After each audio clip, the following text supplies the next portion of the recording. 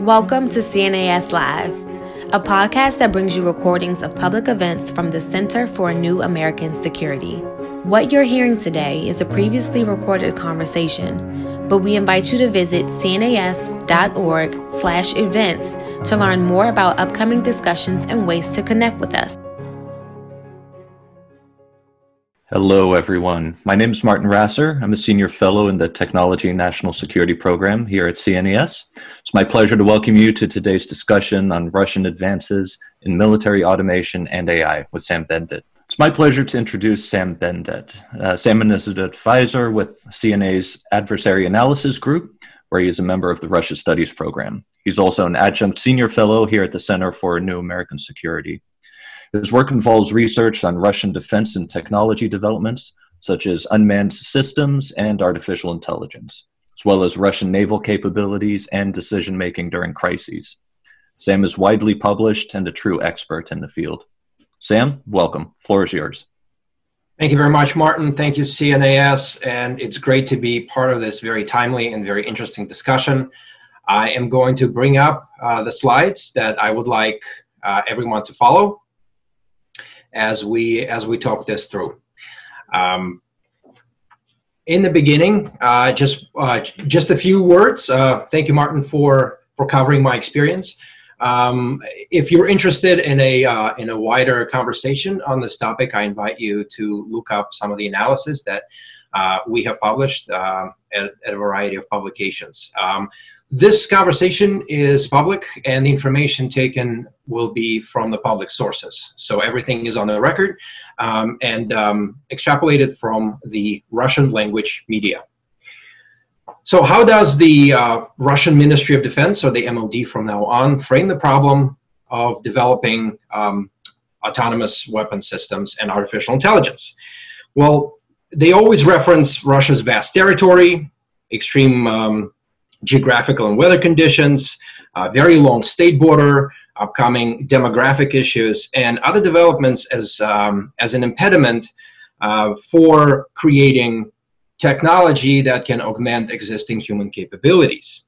So the priorities in the development of robotic combat systems include conducting hostilities against enemy, both on the traditional battlefield with a line of contact between the parties, and in an urbanized civilian environment with a chaotically changing environment.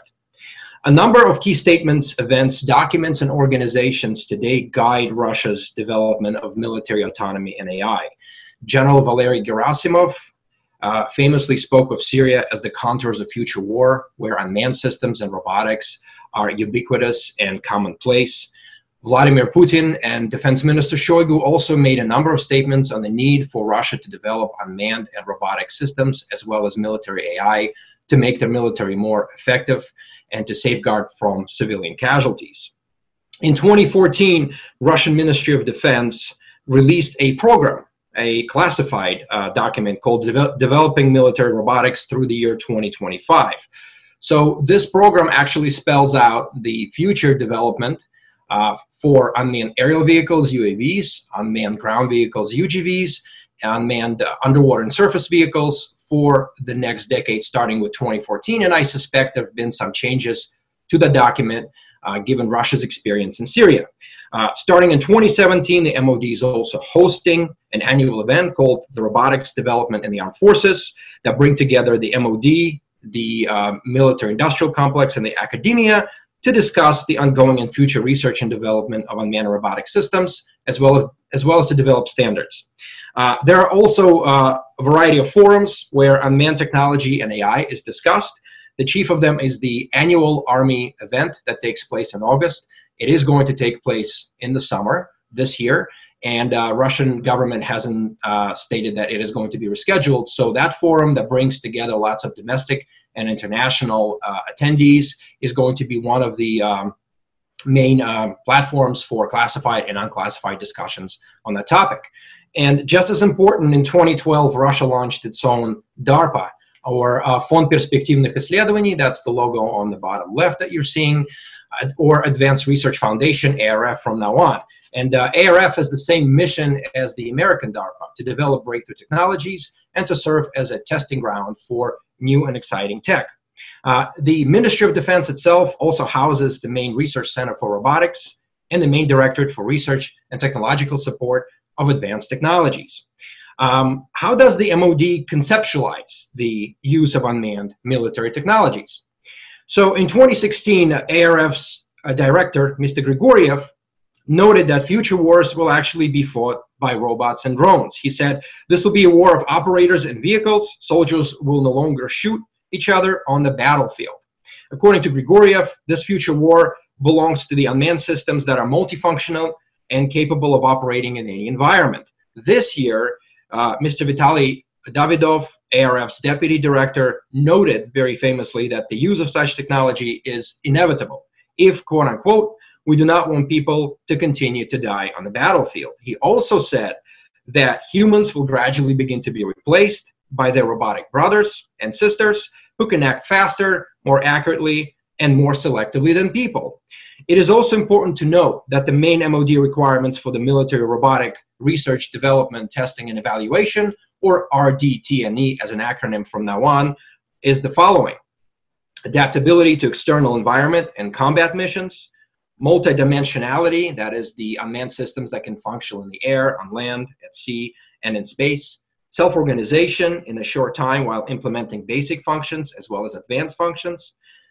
These robotic systems should have combat and functional stability when facing enemy actions such as electronic warfare and other systems.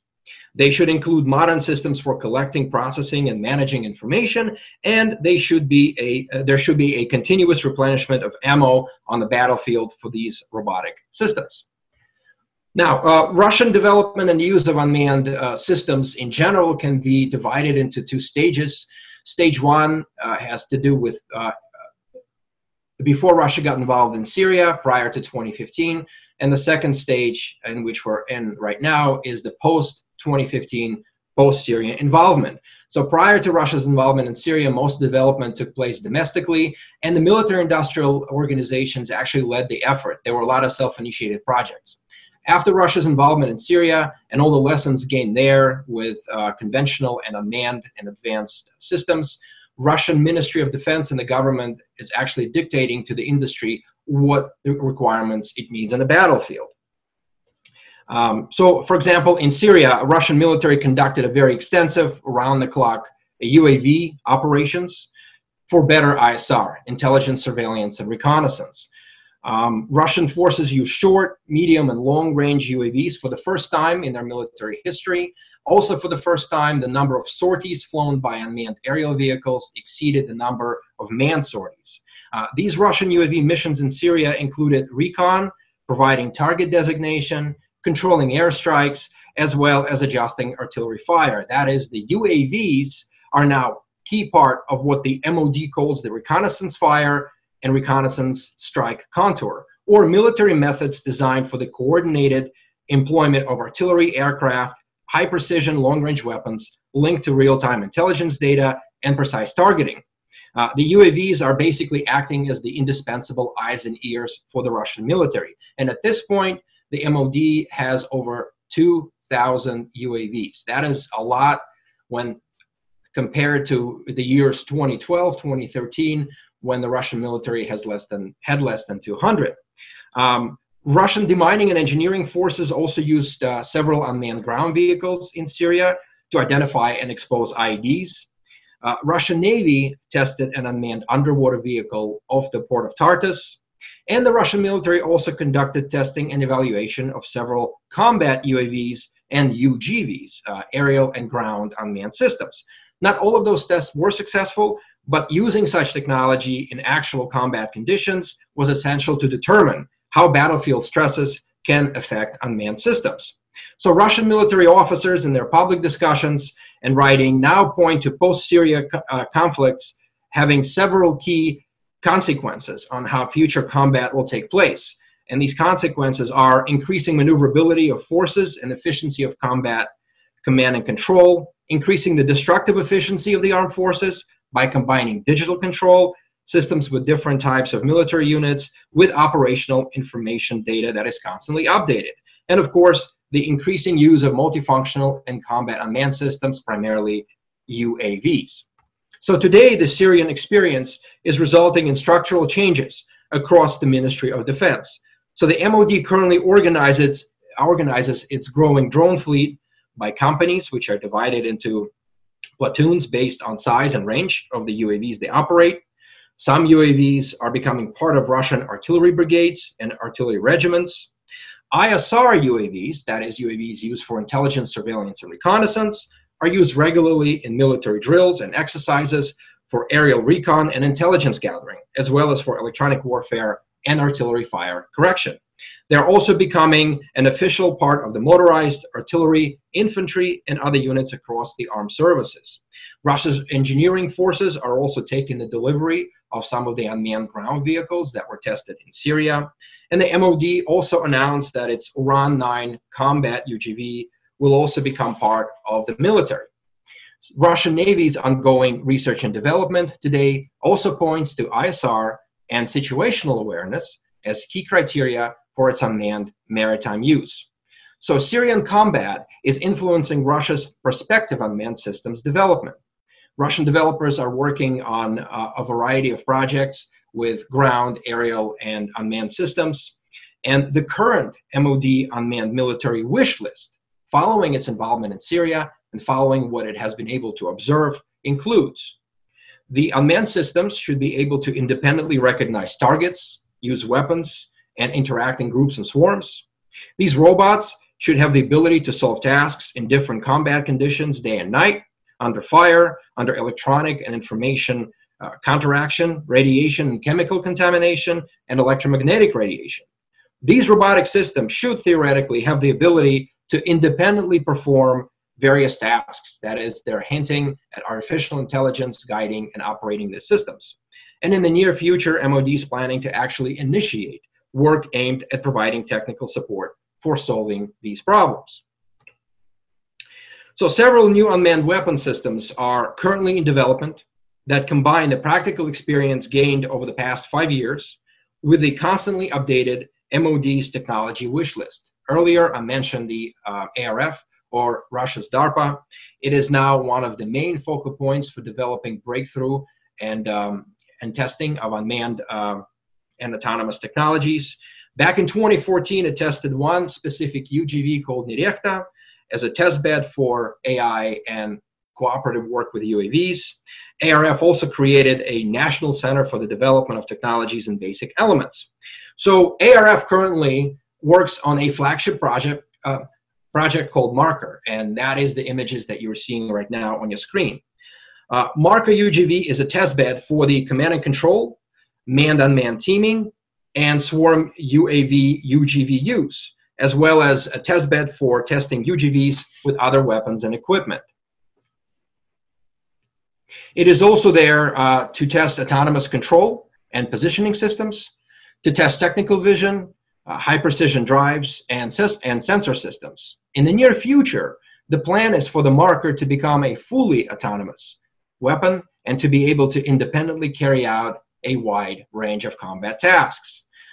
When it comes to the Marker operation, the operator should be able to give only target designation, and this robot will decide how to move towards the target, taking into account the type of terrain in order to overcome obstacles encountered on the way forward, as well as select and apply the most optimal use of weaponry on the spot. Marker will also be equipped with a range of ISR and loitering munition UAVs, so it can work together with the aerial unmanned component as well as other UGVs. ARF, for the record, also works with a unmanned underwater vehicle called SARMA, which is supposed to operate autonomously in Russia's north, so it can navigate the Northern Sea Route and the Arctic littorals. Since I've already mentioned AI in unmanned military systems, I would like to go over the main AI intelligence principles and efforts across the Russian military. So according to the MOD's own statements, AI research across this enterprise is supposed to be conducted across three main areas: creation of knowledge-based systems to augment existing weapons, the neural net and the neural systems, and the heuristic search systems, meaning a technique designed for solving a problem more quickly when classical methods are too slow. MOD thinks that AI should be used to create automated information systems, that is, decision support systems for weapons, as well as for onboard computers in a variety of Russian manned and unmanned weapons. AI is also supposed to augment the so-called expert systems, as the Russians call them, knowledge-based AI methods to solve intellectual practical problem. And more specifically, the Advanced Research Foundation actually submitted its own plan for AI development across the military back in 2018. And this plan included image recognition, speech recognition, control of autonomous military systems and weapons, and support for the weapons life cycle. There are many examples of AI-enabled Russian weapons undergoing testing and evaluation that have been announced for the past 6 or 7 years. Several more prominent recent examples include the Vityaz unmanned underwater vehicle that has recently descended to the bottom of the Mariana Trench. This deep diving submersible had an onboard AI, as announced by the MOD, for navigation and independent problem solving. And this particular unmanned underwater vehicle was a design where Advanced Research Foundation, main Russia's design bureaus, as well as the fleet, all had input in what this UUV is supposed to be doing. Russian military announced that its new heavy unmanned combat UAVs, like the Okhotnik and the Altius, will have an onboard AI for decision-making in order to avoid enemy air defenses, as well as for independent navigation. Another often cited AI-enabled weapon is the electronic warfare system that is supposed to be able to analyze signals and intelligence and data for a faster decision-making tool for the human operator. So the MOD debates on the safety of AI-enabled weapons include the discussion that AI-enabled systems may be actually safe from hackers, since AI generates behavioral algorithms on its own, and instead of using a constant physical memory. If this memory consists of new and immediately decaying chains of neural connections that are difficult to retrace, therefore this weapon and its electronic brain would be difficult to hack. Another important AI use is the information space and cyber warfare. In 2018, the MOD actually remarked that in today's combat, the advantage belongs not just to physical weapons, but also information weapons.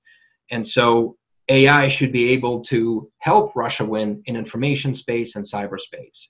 Whoever controls it, and I quote, who can organize opposition in the right way, is the winner today.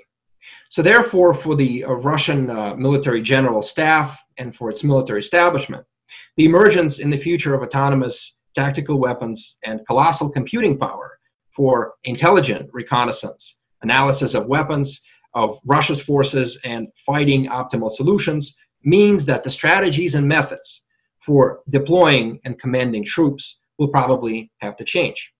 The MOD will also have a central research development center on AI that is housed at the ERA Technopolis or ERA Technopolis, a new physical center that opened in late 2018. This technology city is located on Russia's Black Sea coast and is designed for the young, promising Russian SMT officials to work, and soldiers, as well as those from across the forces, to work with the private sector and the public sector to develop breakthrough solutions.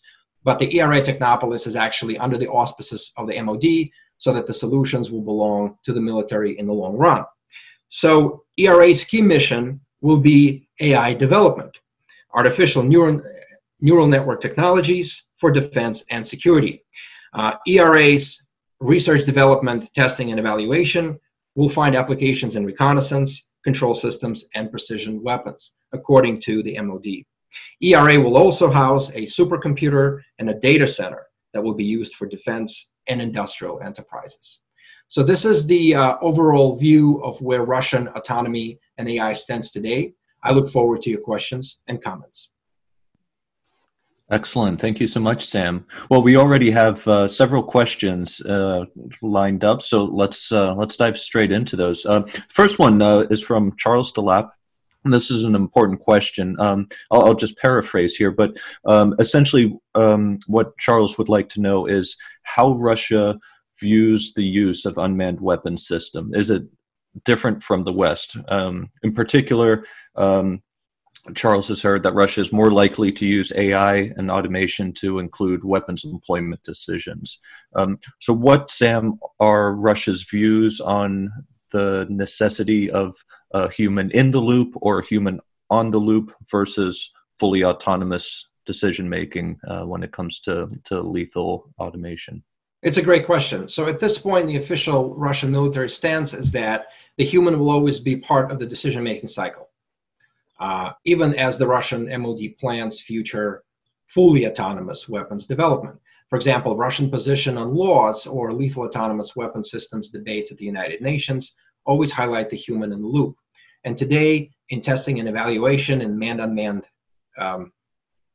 teaming tests, the human should be able to control the weapon. So when it comes to the AI sort of on board, which is often what the Russians are describing, how AI will augment sort of existing and future aircraft or helicopters or tanks, the AI is supposed to analyze the situation and give the most optimal result so that the human in the end can push the red button. Now, we don't know how those debates will change in the long run as the battlefield situation changes across all domains, when Russian soldiers and UAV or unmanned systems operators will have to face simultaneous threats, both in the physical space, air, land, sea, or above and below water, as well as in cyberspace and in space proper. Excellent.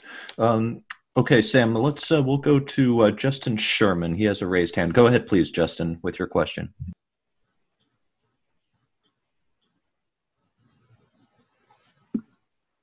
Hey, Sam, Justin Sherman from Atlantic Council here. You spoke a little bit briefly about the belief that some of these AI systems, for various reasons, might not be hackable or might be more hack-proof. Can you speak a little bit more about sort of the cybersecurity concerns on the part of MOD as they increasingly deploy these systems? So there are a lot of testing and evaluations actually taking place within the ERA Technopolis that deals with cybersecurity for AI. I don't have a lot of sort of details, but what we can glean from their discussions and debates is we kind of see repeated statements that AI systems, the neural networks, are going to be safer simply because of the way they're constructed. So the Russians want to move away from kind of the physical memory and the physical operating plane for these unmanned systems as they move on to kind of the next level, to the AI-enabled systems. These statements are, some are detailed, some are a little bit more vague, but the MOD is convinced that in order for them to successfully field autonomous and AI weapons, they will have to be completely secure. And of course, the possibility of a hack by the enemy is always in the back of their minds. But the public statements today point to Russia's working through the cybersecurity problem set in order to make this system sort of hack-proof. Right, excellent. Next question is from Matthew Buleg. Matthew wants to know, what do you make of the current development of UUVs? Is this a credible challenge for the West? And where is Russia compared to peer and near-peer competitors? And I would like to add on as a corollary, so the Advanced Research Foundation that you mentioned earlier is doing a competition for marine robotics. How effective are these types of competitions? It struck me as something similar to the DARPA challenges. Do you see breakthroughs in marine robotics coming out of a competition like that? It is actually very similar to the robotics challenges. And the ARF, as well as the MOD, wants to engage Russia's vast academia and as well as younger kids in order to first of all, familiarize them with the unmanned underwater and surface vehicles development, in order to familiarize them with robotics in general, and for a more advanced stage of these competitions that involve Russia's universities as well as design bureaus to actually develop breakthrough solutions. And so at this point, there's a lot of unmanned underwater vehicle development taking place because Russia sees its inability to hear, quote unquote, or see what is happening in the global ocean as a threat. Obviously, it's a problem that is faced by all navies and all militaries because the global ocean is so vast. But Russians want to field unmanned underwater vehicles to sort of be the eyes and the ears below water to help the submarines in the surface and aerial and ground-based assets develop a better situational awareness of what is actually taking place. So there are a lot of projects happening for both deep diving and sort of surface vehicles. There are a lot of projects taking place with smaller unmanned underwater vehicles which are tethered, as well as with those that can dive to the depths of several thousand feet. Again, the issue here is whether they can field sort of a network of these UUVs that can coordinate with surface and other manned underwater assets for a better picture of what is taking place. And how do capabilities such as seabed cable attacks factor into UUV development? Do you see a distinct effort to pursue greater capabilities on that front?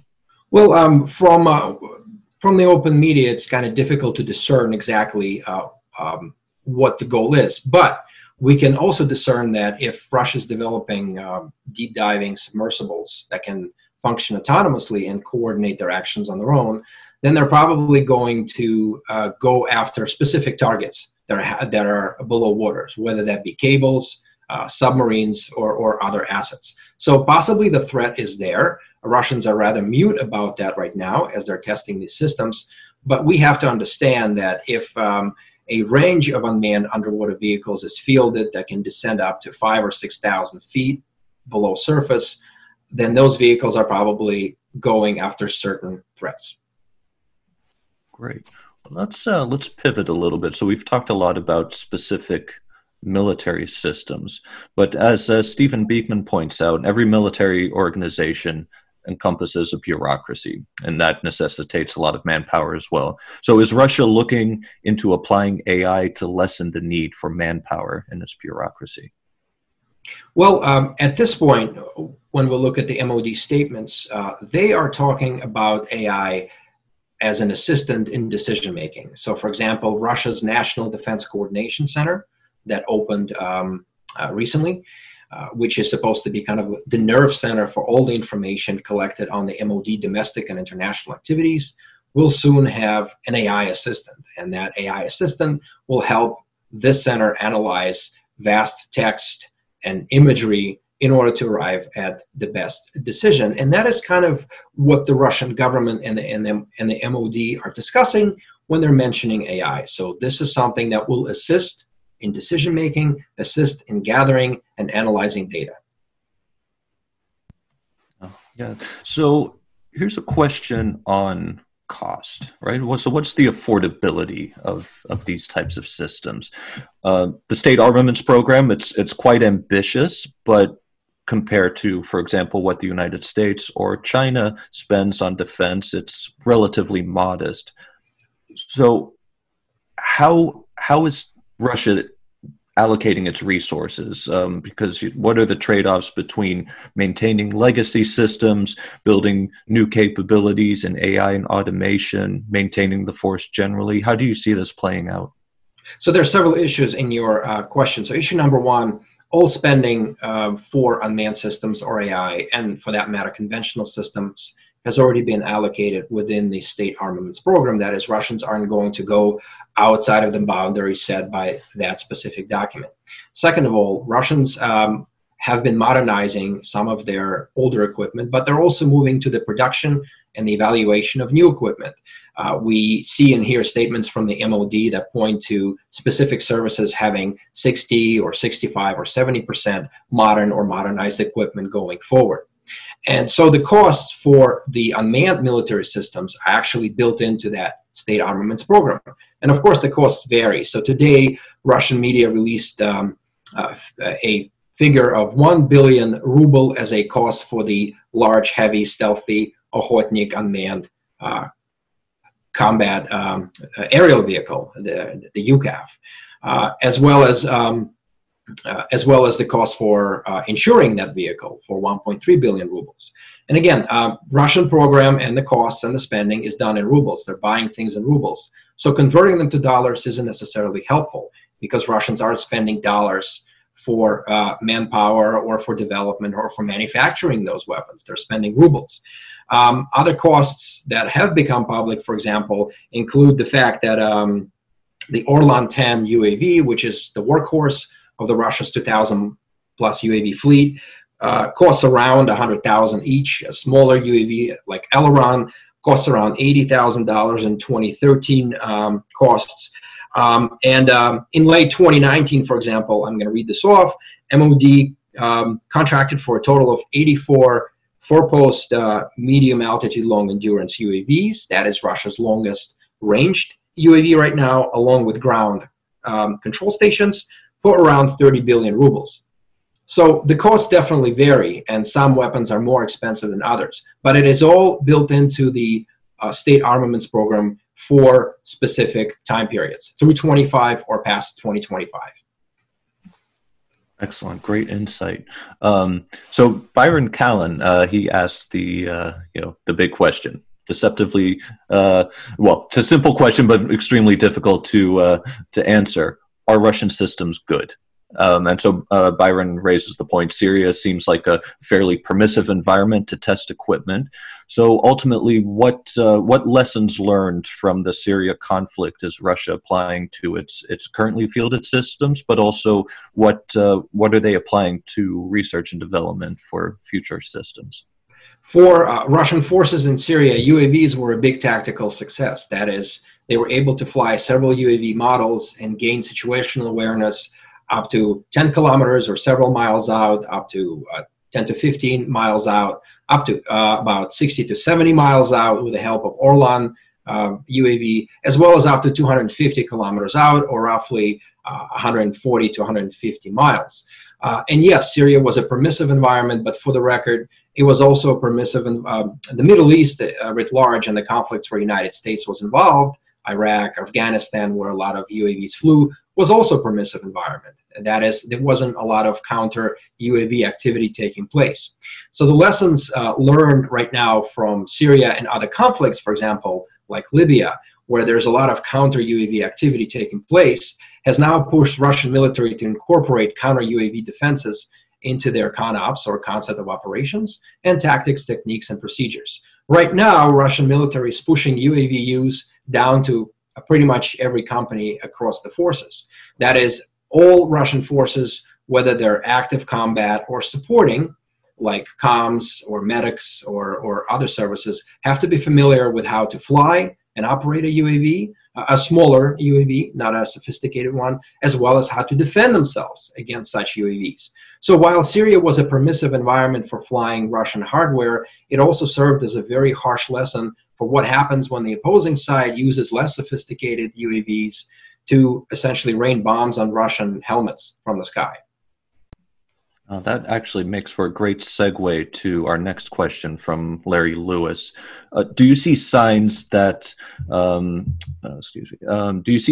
Russia is also developing new concepts of operations, changing their training, and making other institutional changes to accompany the new capabilities? Yes, absolutely. So like I just mentioned, counter UAV training is going to become commonplace across all Russian services, as well as UAV operation for required companies and battalions will also become commonplace. Every Russian military branch, every Russian military fleet has UAVs and is learning how to fly UAVs, both short range as well as longer range, using the four-post up to 250 kilometers out. Excellent. Here's a big question from Andrea Kendall-Taylor. How much collaboration do you see between Russia and China on this technology and innovation? There's some cooperation in the technology domain through technology parks, joint workshops, and centers of excellence. But are they willing to work together on these more sensitive technologies with military applications? So that's a great. Go ahead. Yeah. Sorry, that's a great question. I'll answer with several caveats. Andrea is right that there's a lot of civilian developments taking place. There have been a lot of announcements. There have been a lot of kind of cooperative work at the academic level between the Russian and Chinese institutions. We haven't seen a lot of AI or high-tech or unmanned military developments taking place. For example, Russia has announced that it is going to cooperate with China as well as other countries within the BRICS organization. That is the international organization that includes Russia, China, as well as Brazil, India, and South Korea. And so there's a lot of science and technology research and development, or S&T and R&D work, that is going to take place within that organizational framework. There's also a lot of other bilateral efforts that are taking place more on the civilian side. But when it comes to the military, we're probably going to see some kind of high-tech cooperation that will take place in the near term. So 2 years ago, Russia and China cooperated together at the Vostok 2018 military exercise. And so they were combining their ground forces as well as some of their command and control elements. I think with the ubiquitousness and the commonplace of unmanned systems in the military today, we're probably going to see downrange some kind of cooperative arrangements, for example, in bilateral training, military training between the Russians and the Chinese as they conduct these large-scale exercises, where Russian unmanned assets and the Chinese unmanned assets will have to some kind of cooperate via a common command and control center. We haven't seen specifically any announcements, and again, this presentation is drawn from public sources. We haven't seen any announcements on Russian military AI cooperation with China or any specific unmanned military project that will involve Russia's Chinese counterparts. But I think downrange, if the nations are going to become closer when it comes to their military cooperation, we'll probably see some of that work become more public. Now, is there also this type of cooperation potentially in the works in the private sector as well? So companies developing, dual-use capabilities that could ultimately be applied in a military setting as well? I think so. And again, judging from the public statements, there are a lot of announcements about joint work to develop specific systems, specific high-tech efforts. For example, Russia and China have announced that they are going to explore the Arctic together, and chances are that exploration won't just involve manned surface vessels like regular ships, will probably involve some kind of civilian USV, unmanned surface vehicle, and unmanned underwater vehicle project. So we are seeing hints that this cooperation is increasing, but we mostly see that on the civilian side. So we talked about the state armaments program a little bit earlier. And so one of the big issues that the Russian defense industry has had, particularly since the collapse of the Soviet Union, is just a lack of funds. And a lot of the funding for Russian defense companies, particularly for R&D, comes from foreign sales. So Byron Callan wants to know, is Russia exporting its unmanned or AI systems, similar to what China has been doing with its UAVs? That's a great question. So the short answer is no. I think Russia wants to be where China is today. But at this point, we haven't seen any specific results. We have seen announcements, and Russians have hinted at various military expos that took place both in Russia and overseas that there are a lot of foreign customers interested in Russian UAV and UGV samples. There have been hints that some of those customers will come from the Middle East. There was also an announcement last year that, for example, Russia and Brazil were supposed to cooperate on developing Russia's Orlan UAV in Brazil for the Brazilian military. And of course, the best example of how those systems work is in combat. So Russia can claim effectiveness of its UAVs, for example, in Middle Eastern conflicts. But we haven't actually seen a contract inked for a UAV or UGV, or for that matter, unmanned maritime system quite yet. And I think that has a lot to do with the fact that the market is currently saturated, that there are market leaders, and China is amongst them. And now nations that want to cooperate with another country in importing that country's unmanned military solutions probably has a lot of choices. But I think with Russia's push to kind of make its military unmanned systems success known, we're probably going to see some of those contracts materialize. Let's pivot. There's an important question from Douglas Williams. How do we think Russia is contemplating the ethical and legal use of autonomy and AI in military systems? Will systems that begin to think and make decisions on how their own be subject to the usual laws and rules of war? I think Russian militaries are working through that problem set. I read you out a wish list for the MOD unmanned systems development, and that wish list definitely includes unmanned military vehicles that think on their own in an uncertain environment. But that will probably be on a limited scale. That is, for example, in a given conflict, the unmanned ground or aerial vehicle will be assigned a sort of a very specific mission set so that it will not deviate from that mission set if it functions autonomously.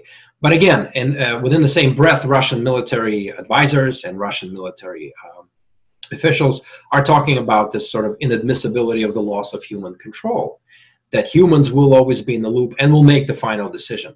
And again, it's not clear, as I've mentioned earlier, how that will be reconciled with a potential conflict where threats that face unmanned systems operators will have to be calculated in nanoseconds, and a decision will have to be calculated within a nanosecond as well. One of the long-standing structural weaknesses of the Russian military is its reliance on conscript forces. So Rich H. would like to know what your thoughts are on how Russia's contract system of personnel will adapt in structure or ratio to an increasingly high-tech and unmanned force. How do you see that playing out as Russian autonomy and AI capabilities mature over time? We know that the general trend across the Russian military is the use of more contract force, and as contract military kind of resigns for more years to serve, those people will actually gain very key expertise in both in conflict and in peacetime. So Russian military would like to move from the full conscript model sort of downrange. Conscripts are still an important part of the Russian military enlistment, but it is becoming kind of a smaller part as far as Russian military stands. And as I mentioned earlier, the military has been successful in pushing the unmanned solutions down to the very tactical level. So there are at least 40 UAV companies across the Russian military, and that number is probably going to grow. And as I also mentioned, as every fleet, every military formation, every military service will become familiar with UAVs or unmanned ground vehicles for situational awareness, for protections, or for storming enemy hardpoints, for example. Those tactics and those CONOPS, concept of operations, are going to become widespread. And again, pushed down to the very tactical level. So I think there is no resistance within the Russian military to incorporating these solutions, but Russians are seeing what works for them in Syria and which specific lessons should, with using unmanned systems should be incorporated. A lot of the talk about Russian military modernization over the past decade. There's always been a lot of ambitions, high aspirations. So Dave Majumdar would like to know, what's your assessment of their actual ability to develop, build, and field these systems, given some of the technological limitations that Russia faces? Well, that's a great question. In 2012, Russia had about 140 UAVs. In 2020, Russia has over 2,000 UAVs, and the MOD promised to acquire 300 UAV systems annually. So clearly, Russia can ramp up the production, the testing, and evaluation and actual use of these systems. And of course, again, objectively speaking, Syria for them was sort of an unprecedented example where they could use these advanced systems in actual combat. Most importantly, for the Russian military in Syria, the representatives of military-industrial enterprises that supplied weapons used in Syria were actually on-site and present in Syria, so that if something had to be tweaked, something had to be repaired, changed, or if the military had an advice for these military production facilities on what should work better in a particular system, that advice was incorporated essentially right there on the spot. So we know with the UAV use that Russian military can actually step up when it comes to their tactical systems. When it comes to sort of more sophisticated long-range combat UAVs, for example, which are currently in testing, the situation is a little more difficult for the Russians, but it doesn't mean they will not eventually field something. It just means that the schedule will be pushed to the right, maybe by a few years, maybe even longer. The same goes for the unmanned underwater vehicles and unmanned ground combat vehicles. Russia has been reliant on imported high-tech components, and those imported high-tech components are still used in the Russian military. And the sanctions imposed on Russia after 2014 and 2015 actually exposed the degree to which the Russians were reliant on that imported high-tech. So today, MOD is marshaling a significant drive to develop domestic equivalents of those systems, so that in the near future, all, for example, unmanned military systems will be built with domestic parts. That is actually becoming an official requirement. So yeah, Russia faced a couple of difficulties early on, but it has been able to, again, objectively speaking, be fairly successful in ramping up certain activities and using them with relative military success in Syria. We've discussed a lot of systems for land, air, and sea. How about space? What do you see taking place in terms of space capabilities and particularly ASAT capabilities? This is a question from Tyler Robinson. That's a great question. We know that Russians have announced that their UAVs or their unmanned military systems should function in space, hinting that Russians will perhaps be developing certain technologies that would be operational in space. We haven't seen any specific, for example, unmanned military system actually tested in space quite yet. But that capability is discussed as a key capability, especially when it comes to, as you mentioned, the ASAT. So some long-range UAVs that are supposed to fly at high altitudes and for days at a time will probably be equipped with weapons that can themselves try to target adversarial satellites. We haven't seen the tests of those systems quite yet. But the way Russians are going is they're going through stages. So the first stage is to develop a tactical system that can function within close proximity to Russia's forces. The next stage was to develop sort of a longer range system that can provide a better situational awareness. The third stage, and Russians are actually testing heavy UAVs for that particular effort, is to develop truly long range capability to target enemies' air defenses and to penetrate those air defenses. And these systems involve the Okhotnik UCAV, as well as Altius, Altair, UAV, and other systems. So the final stage, I guess, in this development cycle will be the fielding of either existing or augmented unmanned capabilities that will be able to target adversarial assets in space as well. Here's a question on AI being integrated into nuclear weapon systems and nuclear command and control, which I think is particularly important given the fraying of arms control agreements. Is there much information in the public domain as to how the Russians are thinking about these types of capabilities in this context? Well, we have information from public sources that are actually coming from Russian academics and some of the policy centers that are affiliated with the MOD. And the issue there is sort of at one point, or I should say on one side, there's caution in how such systems could and should be fielded. And on the other hand, there's the general trend that I described, where AI is functioning as a decision-making tool. So faster ability to make decisions, faster ability to analyze information, for the human to make the final sort of decision downrange. And I think the debate is kind of is trying to incorporate both sides. Let's pivot back real quick to lessons learned from Syria. Etienne Yerda-Dogan is interested about the discussion around UAV countermeasures in Russia, specifically what the impact the drone swarm attack in 2018 had on Russian thinking on these matters.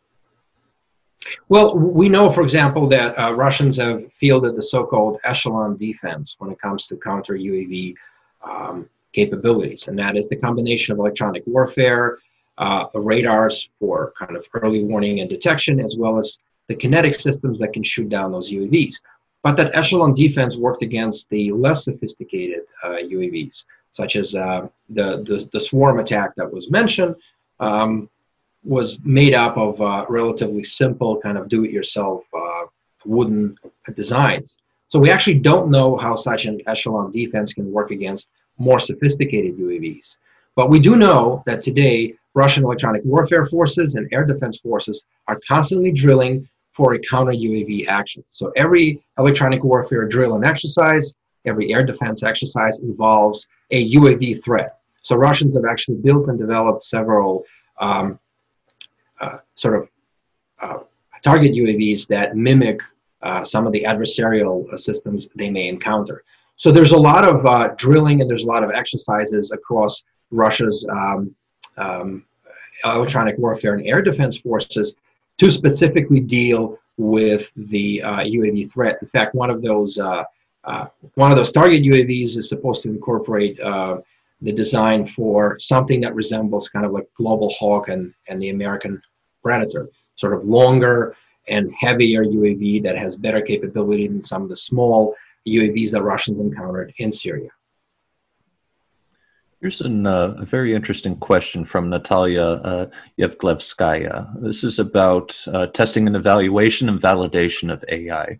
So Natalia points out that U.S. DoD is quite open about lacking T&E tools and validation tools for AI and machine learning models.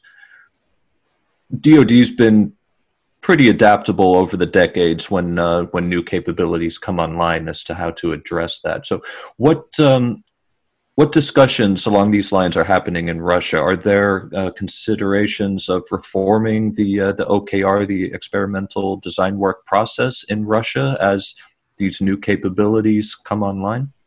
Well, there haven't been a lot of public statements from the MOD to that regard, but I did mention that there are, in fact, a lot of debates that are taking place in both unclassified and classified environment. At Russian military expos, at events dedicated to artificial intelligence.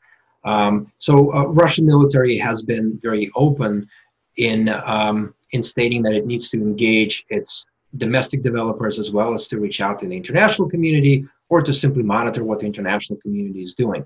So I think right now, as Russian military AI development is taking place, I think they're definitely looking over their shoulder to the AI leaders in the military, and that is the United States and China. We haven't seen a lot of public documents, but we do know that the debates and discussions are actually taking place. And quite possibly with the Russian experience in Syria and the lessons learned there, especially when it comes to situational awareness and incorporating vast amounts of very diverse data into the common sort of operating picture. This is where Russian AI sort of systems are going to become more invested. Let's take a step back and take a broader societal perspective on these developments. Louis Shepard is interested to know whether you've seen any signs of domestic civilian pushback on the levels of military investment in AI, or more broadly on lethal autonomous weapon system regulations. How's the Russian public thinking about these big changes at Russia MOD? So the short answer is no. We haven't seen the pushback like the one that happened in Google and other American flagship high-tech companies.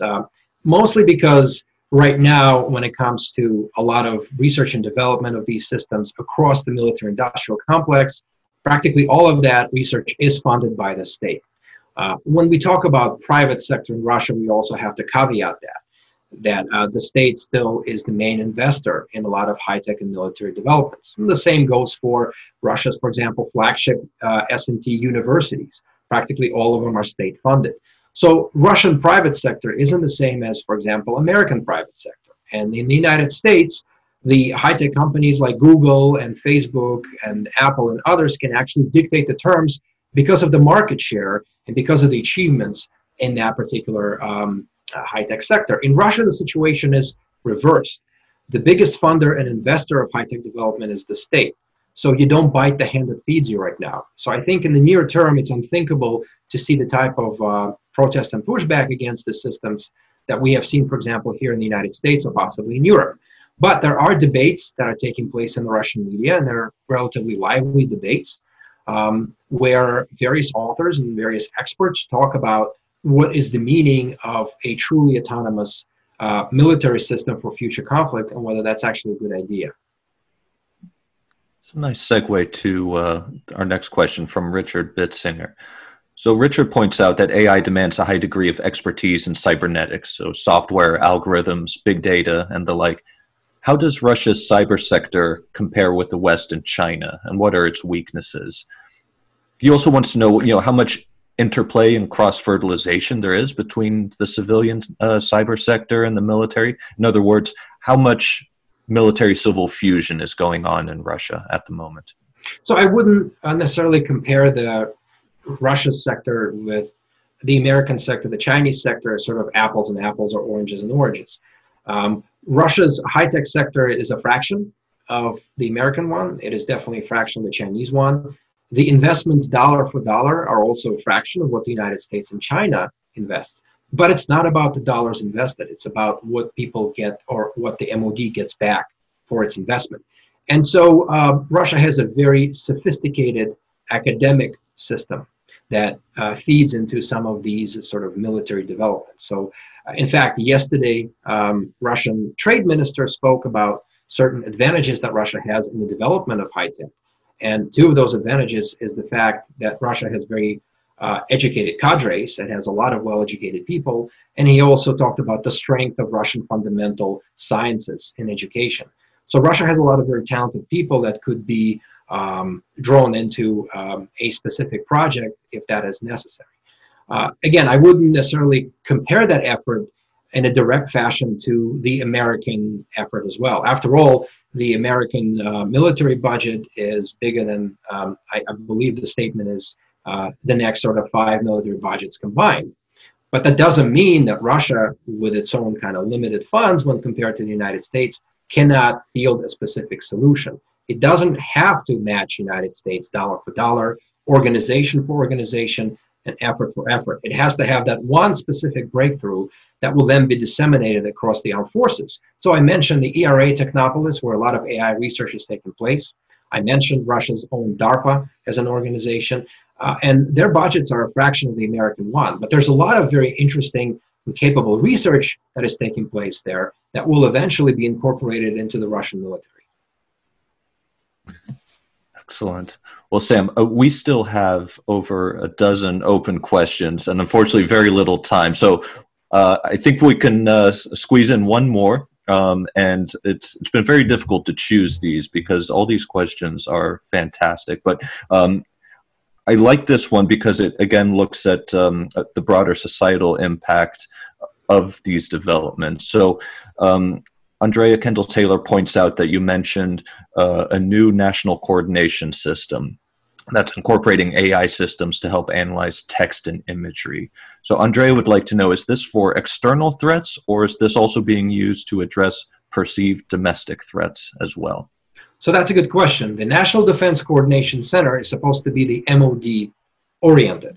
That is, it is the big nerve center where all that information will be incorporated and analyzed. And the data that is ingested by the center has to do with the MOD, the status of weapons manufacturing, the status of Russian forces domestically and internationally, down to sort of the health conditions of all the soldiers, the larger security environment that affects Russia. But again, it is an MOD-oriented center. It is not the one that is supposed to sort of work instead of Russian domestic agencies.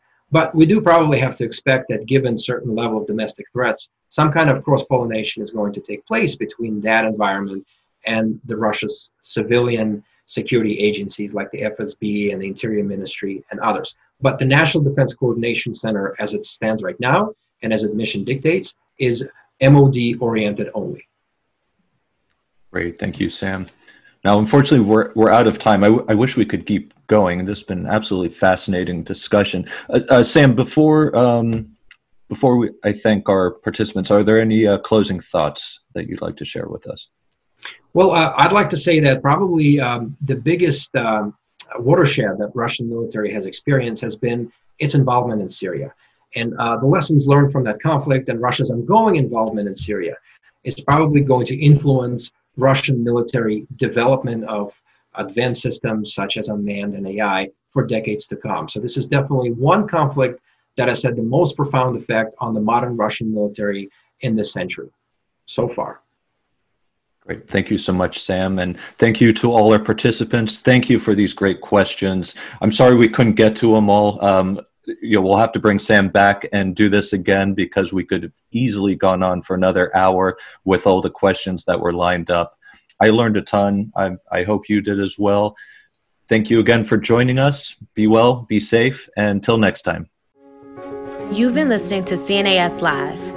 To receive invitations to future public events and to learn more about our experts' work, visit cnas.org/join. You can also connect with us on Twitter and Facebook.